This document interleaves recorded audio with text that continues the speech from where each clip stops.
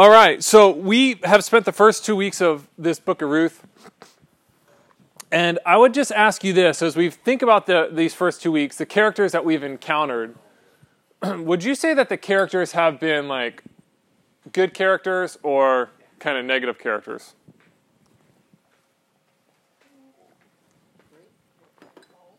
Huh? Are we supposed to look at this as a dualistic? Jesse, you are ahead of me. So here's the thing, right? Is here I just kind of did this. Elimelech and Naomi, I would say kind of like this, right?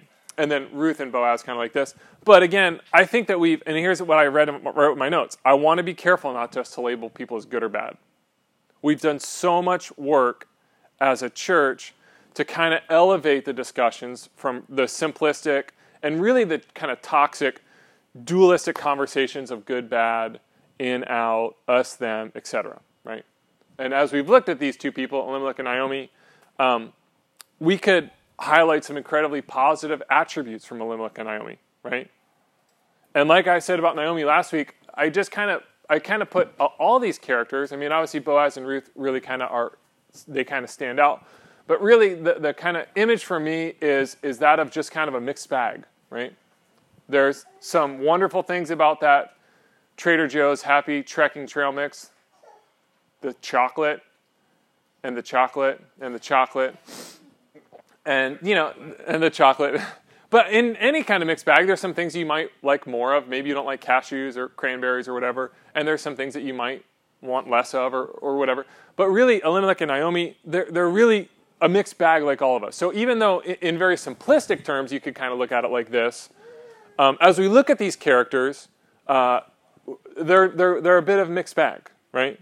Greg Boyle says it like this. He says, all of us are a whole lot more than the worst things we have done, right? And we've seen a lot of this. My dad and I were talking about this, is you just keep seeing, people have done something bad in their past, and then it gets media attention, and there's the outrage cycle just kind of blows up. And I love what Greg Boyle runs Homeboy Industries up in LA, who works with, ex-gang members and tries to give them a fresh start. And he has this great quote where he says, we're a lot more than the worst things we've done, right? But as if we look at these kind of first 2 weeks and we kind of say, yeah, they weren't all that great, I think the next two will be some real positive examples. Because I think sometimes in life it's important for us to have examples where we say, that person right there, I want to kind of imitate my life after. Paul says I'm not sure which book he says, but he says, I want you to imitate me, not me, Paul speaking, so don't imitate me. Paul speaking, and he says, imitate me as I imitate Christ, right? And there's a lot about Paul's life that we would want to imitate. He does some really incredible things, and we could look at Paul, or we could look at Boaz, or we could look at Ruth and say, man, I want to imitate. I'd love to kind of take on some of what they do, right? The way that they work, the way that they act. So we have these two individuals, as we're going to look over the next couple weeks. Boaz, as we are going to encounter, is this man of standing. And I'm going to explain that in a little bit. Ruth, as she's described, is a woman of noble character. One of the interesting things, and I'll talk about this in a couple weeks too, in the Hebrew Bible, the book of Ruth comes immediately after the book of Proverbs. Do you know what the last chapter in the book of Proverbs is all about? Faithful and wise woman or something like that. Yeah, that kind of wise, faithful woman that you would look for. So the book of Proverbs ends with this, like, if you want this, and men of, I don't know, maybe the ultra-Christian men have used that as like, hey, you are my Proverbs 31 woman. But it ends with this, kind of Proverbs 31, and then it goes into Ruth. So you have these two individuals who are like this, and we look at their integrity, their sacrifice, their courage, their risk.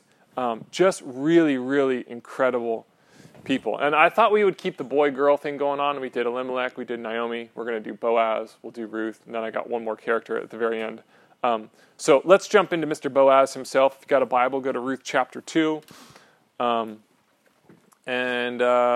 really have enjoyed over the past couple months, weeks, as if we've read this, I guess, kind of in the round. So read a verse, and then somebody else can read a verse, and then, yeah, we'll all read it together. We'll all engage it together. So Ruth chapter 2, verse 1.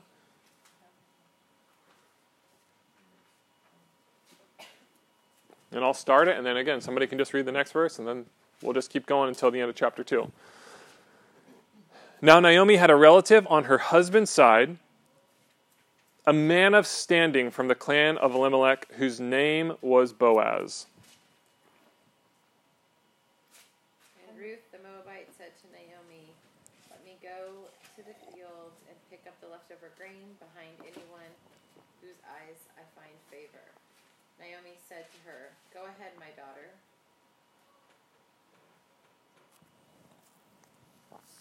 So she went out, entered the field, and began to glean behind the harvesters.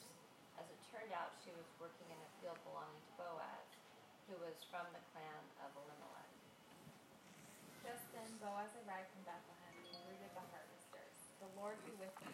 The Lord bless you," they answered.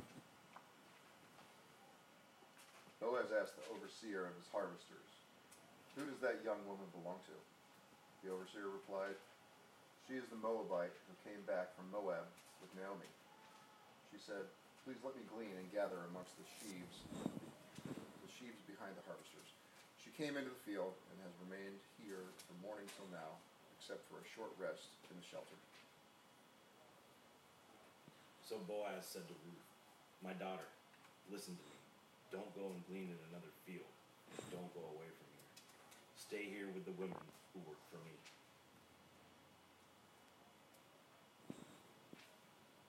Watch the field where the men are harvesting and follow along after the women. I have told the men not to lay a hand on you, and whenever you are thirsty, go and get a drink from the water jars the men have built.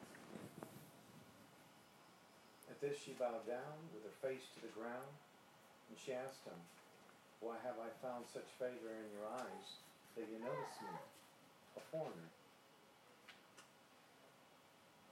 Boaz replied, "I've been told all about what you have done for your mother-in-law since the death of your husband.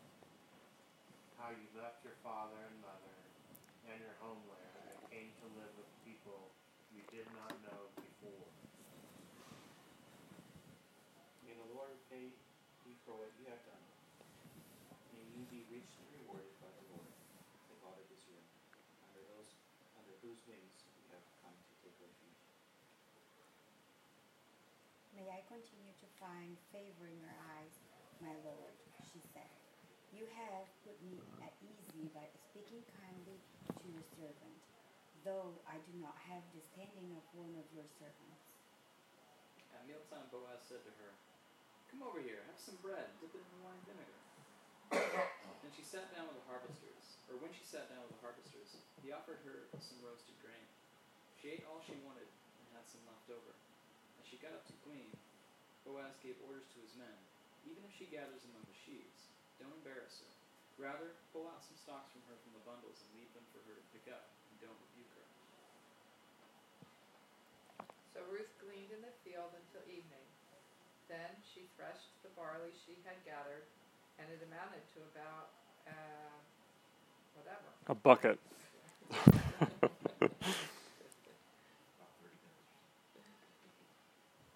She carried it back to town, and her mother-in-law saw how much she had gathered. Ruth also brought out and gave her what she had left over after she had eaten enough.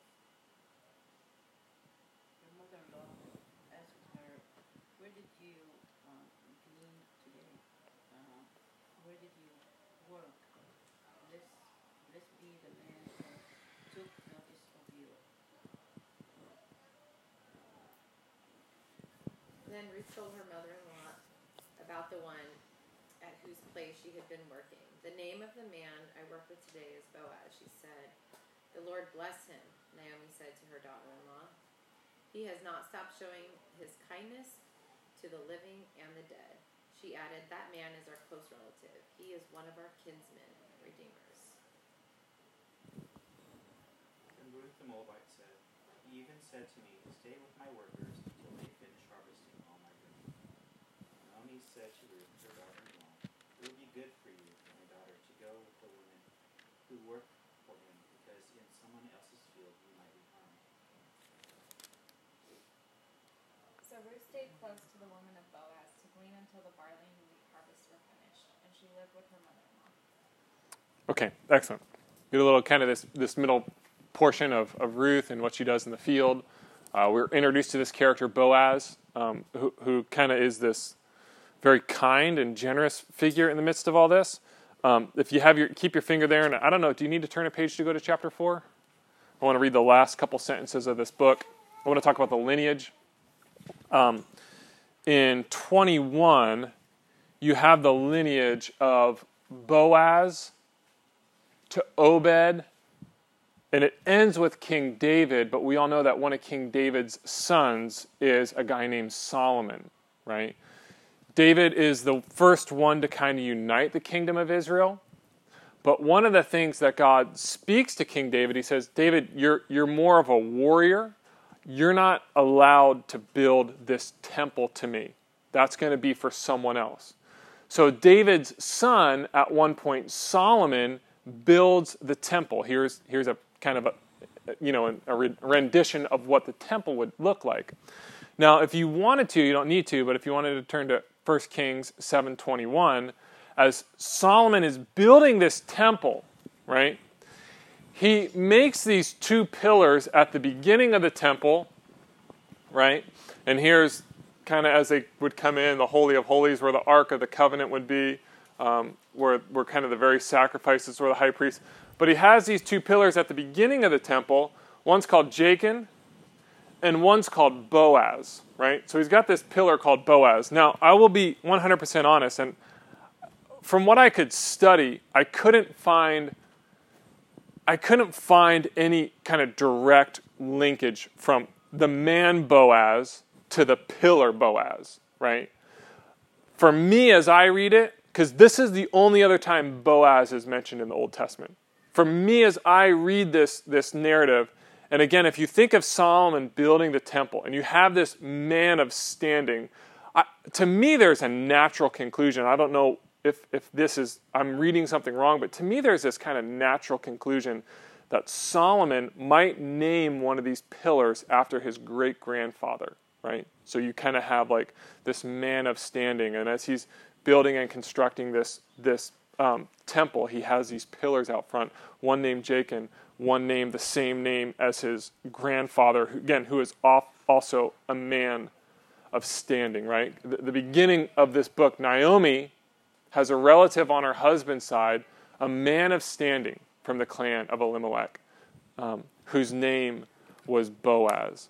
So I kind of want to, I guess, play with this a little bit, because I've just been fascinated by this man Boaz, right? And just as I read him and studied him and thought about him, this kind of man of standing, because there's times in life when we need people in our life who we say, I want to be like that person. I want to grow into that person. Does anybody have that person in their life? Maybe it's a grandfather or an uncle or a mentor or somebody who's been there, and you say, man, I see the way that person lives, right? And I want to imitate myself towards that. I want to be, again, kind of playing with that pillar analogy, like me. Like I was thinking about this. I want to be a pillar in my local church. If I wasn't a pastor, if I wasn't, doing this gig, and I just was church attendee number 722 or whatever, I'd want to be a pillar in that church. I'd want to stand up in that church and help support that church. I want to do that in my neighborhood. I want to do that with my family and my extended family, the cycling community that I'm a part of. I want to kind of be that pillar. I want to work towards what Boaz was. And I think that he gives us some examples here in Ruth chapter 2. We finished Ruth 1 last week, and Ruth 1 ends with Naomi's bitter. We now get this man Boaz. And if you take this man of standing right here, and you look at the different translation, the way that they would translate it is another translation says that he was a worthy man, that he had outstanding character, that he was a man of substance. Do we not need men of substance these days? That he was honorable. And you think about this, and I just kind of threw this up too, just as, right, just this kind of pillar analogy. But you think about this, and this is kind of where I want to for me, as I think about my life, I'm 38, I want to grow into this. This sermon, if I would have been if I would have been like an A+ kind of a pastor, I would have done this sermon last week on Father's Day, like the real Father's Day, men being worthy men of substance. But I'm only a B- pastor, so that's why you're getting it the week after Father's Day. But I want to look at this, and I just, again, kind of, we're looking at Boaz as a man, and so I'll probably say man a lot. Women, I'm going to get to Ruth next in a couple weeks, and we're going to go woman. But again, women, listen to this. Take what you can from this. Men, as we go into Ruth in a couple weeks, take what you can. I'm just going to speak kind of in the men term, but this isn't, for women to kind of take the morning off. Like, oh, it's all about the men. But it's for both. But I'm going to kind of, again, I'll just use the male pronoun for the most part this morning. So, again, to me, this whole teaching is how do we become, so to speak, a worthy man, woman? How do we become people of outstanding character, a man of substance, honorable? How do we do this? And I want to say this too. This isn't just like a morality and improvement scheme. Like this isn't just like, but it's more, I want to hold up a vision of who we can be growing into, right? A vision of, I will look at this man Boaz and say, there are worthy, there are substantiable, there are honorable things about this man that I can imitate in my life as I grow in my discipleship towards Christ, right? So that's what we're going to look at this morning. There's 4 things that I picked out from chapter 2 that Boaz does, and I'm like, yeah, that's something to look at. That's something to imitate, to honor, to have character about. So the first thing I think that Boaz does, and the first thing I think that we can again kind of imitate as we look at this, Boaz, he goes with praise at work. He goes to work with praise on his lips, right? He links his vocation, if we were kind of use some New Testament language, he links his vocation with his discipleship. Boaz goes into the field and greets the harvesters. He says, "The Lord be with you." "The Lord bless you," they answer. Now, that's just kind of, we would think whatever, but normally the typical greeting would just be a greeting of shalom. Peace to you, right? Boaz, the commentators kind of point out that this kind of back and forth that they have is almost the blessing of Aaron when Aaron says, "The Lord be with you and the Lord keep you. May the Lord shine his face upon you." It's almost as if Boaz kind of walks into the field with his harvesters and he begins by quoting scripture to them. And they respond in quoting scripture back to Boaz, right? And you see kind of the tempo that him as an employer, so to speak, and his employees have in this job, right? Out of his mouth, the first words that we get from this man Boaz as he's entering into work, as he's entering into his vocation, are words of praise and honor towards God, right? Often you and I, myself included, I'm a pastor, I'm not excluded from this, we just show up to work, don't we? We're dragging, we have a cup of coffee in hand, we're ready to punch the clock just to make it through the day, not to get in trouble. We can't wait to get out of there, right? For all my good old Office Space friends out there. Like a lot of times, even as followers of Jesus, this is kind of our mentality as we come into work, right? I felt as I was kind of preparing this sermon, this point, I just feel that there's people in here in this room, because I know that I do it, and I was like, yeah, I'm sure people that we're just kind of dogging it at work, right? God's speaking to you, and he says, I've blessed you, I've given you great things, I'm with you, and I want you to act like it in your job, in your vocation. That you would set the tone. Boaz comes in, he sets the tone at his work, right?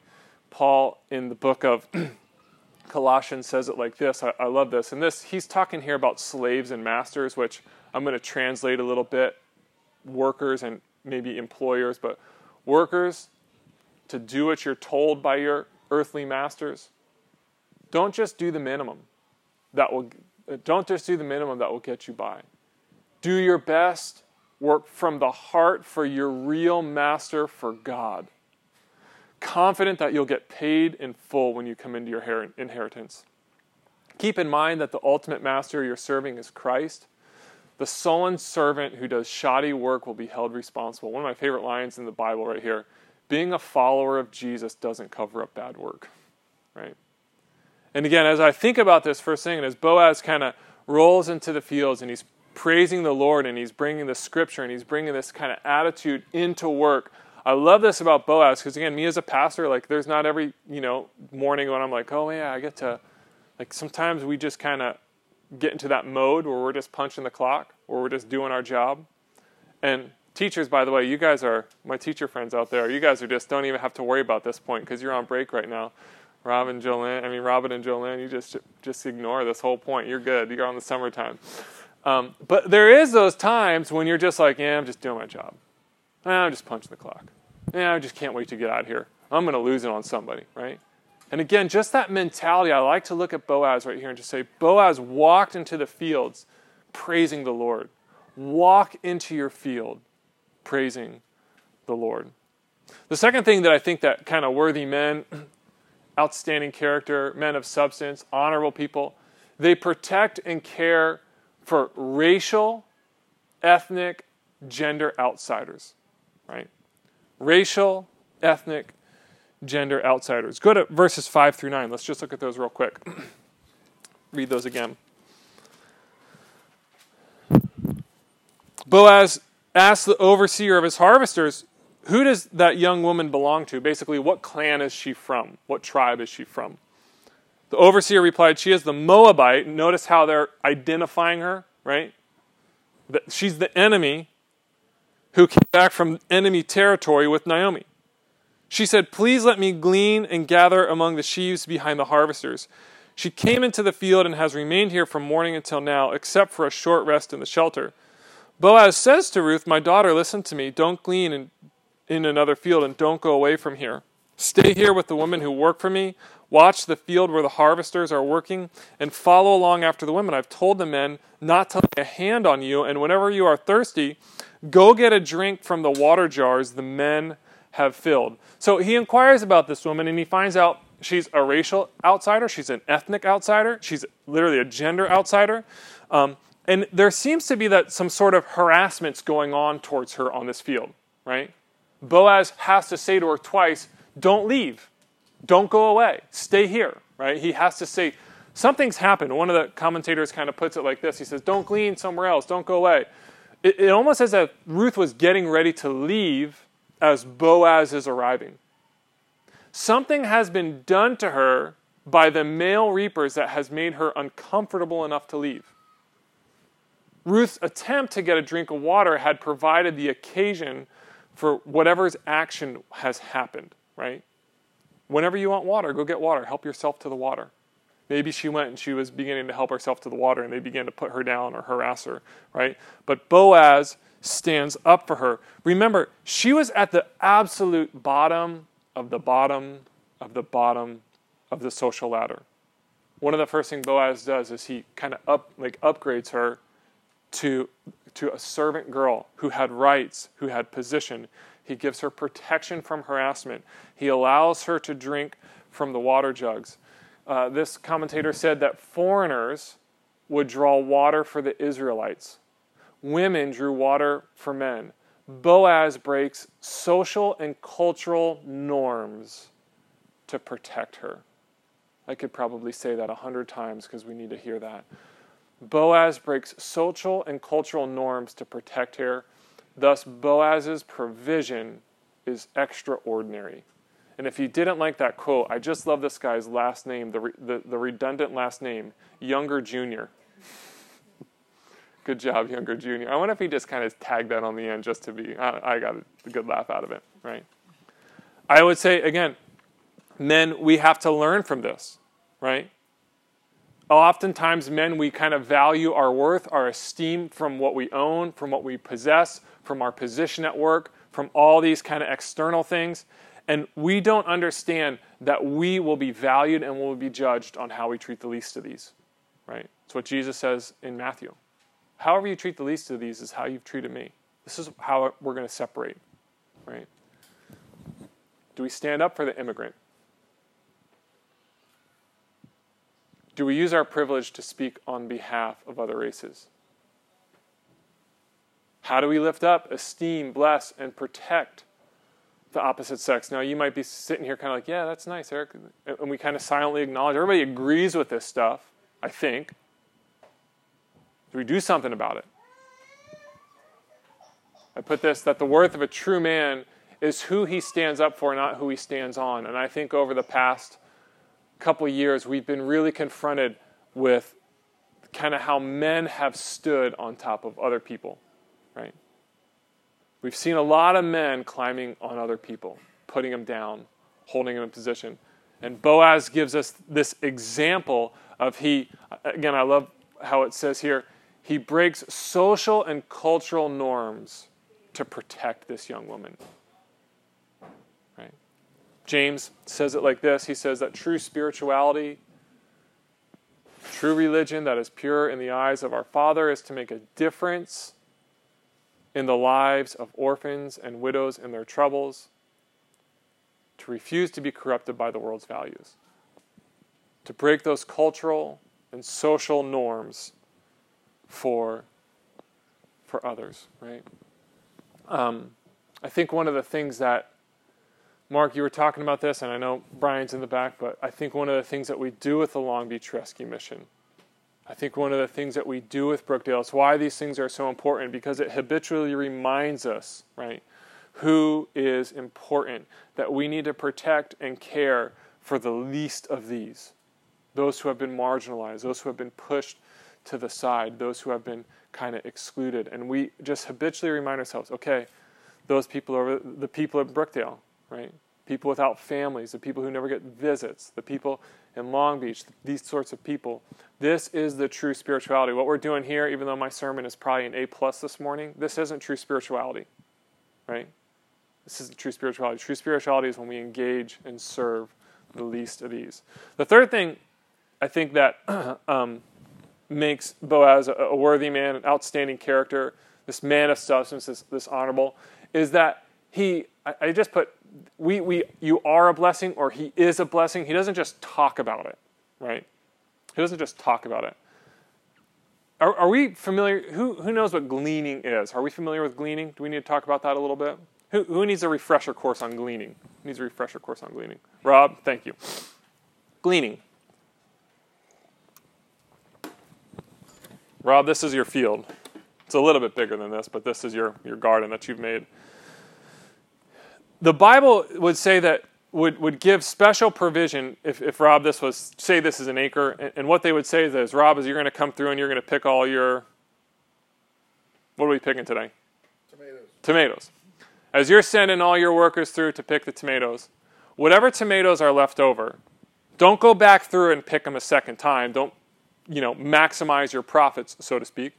Whatever's left over, you just leave. And if there's foreigners, if there's aliens, if there's widows, if there's the poor, they can then come through the fields, and whatever they can find, they can have that, right? The Bible would even say, some of the law that was written for them, they would even say, leave a corner of your field ungleaned, unharvested. So again, for foreigners, for aliens, for those who are poor, they would have a little something. It would be kind of a way, it was a social safety net for the poor, the widow, the alien, right? So what Boaz does is he allows her to eat. Remember, this is absolutely a hand-to-mouth culture, right?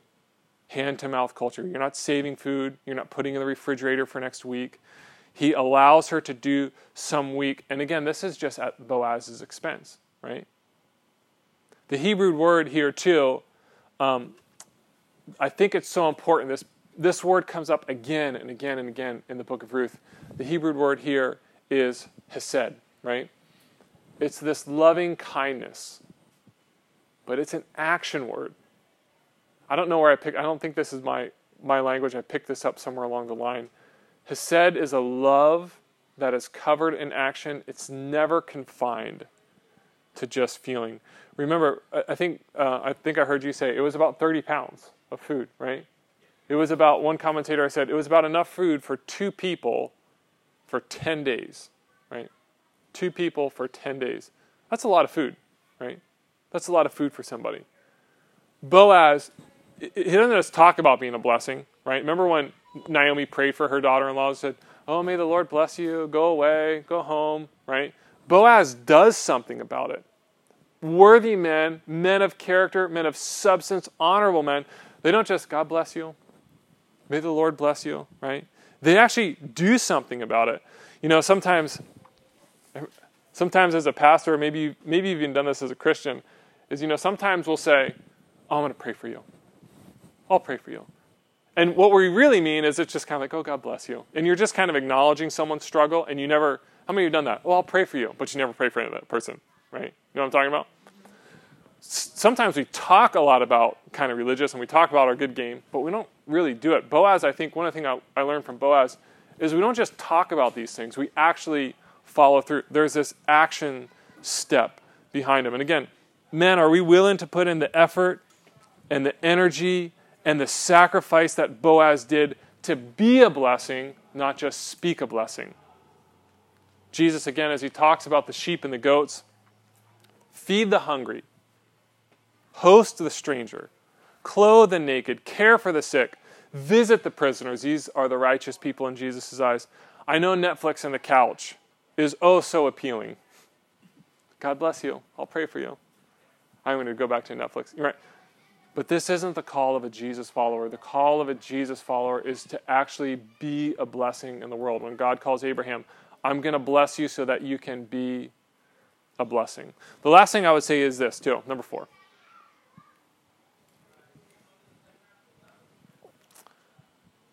I love that Boaz speaks up for God, right? I love that Boaz speaks up for God. Verse 11 goes like this. We can read these here. We got verse 11. Boaz replied, that word replied right there, it's like he raises his voice, right? If my dad was preaching, he'd be raising his voice at some point during the sermon. Boaz raises his voice and he replies, I've been told all about what you have done for your mother-in-law since the death of your husband. How you left your father and your mother and your homeland and came to live with the people you did not know before. May the Lord repay you for what you have done. May you be richly rewarded by the Lord, the God of Israel. Listen to this beautiful, beautiful line. Under whose wings you have come to take refuge. What a beautiful metaphor that he uses there, a beautiful image. So what Boaz does, and this is the way I would kind of paraphrase that, he says, Ruth, I've heard your story, right? I've heard what your story is all about. I want to tell you about how your story kind of fits into God's story. Remember, she's new to the nation of Israel. She's new to Yahweh.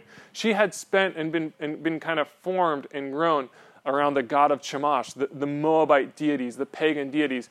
And Boaz is saying to her, he speaks up on behalf of God. He says, I've heard your story, young lady. I want to tell you how your story fits into God's story. I want to tell you about your story and God's story. One of the things that we have as a men's group, just a plug for the men's group, if you're not coming, right, Dustin? If you're not coming to the men's group, one of the things that we've done is we kind of created a vision statement. How about that, huh? We have like this vision statement. And then we used, because our church is best known for its wonderful acronyms, right? It's called LEAN, because as men we want to lean on God and we want to lean on one another. The L stands for learn. We want to learn God's word. We want to learn about the truth that we find in the scriptures. The E is to encourage one another. Men, we just can get dogged. We can get burnt out. We can get...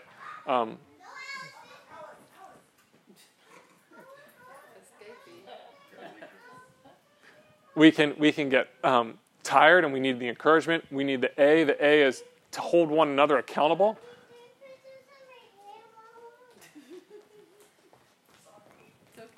If there's one kid that can get away with it, it's this one, right? If there was other kids, I would be shooing them off the stage, but this one right here. Are you going to go to the park?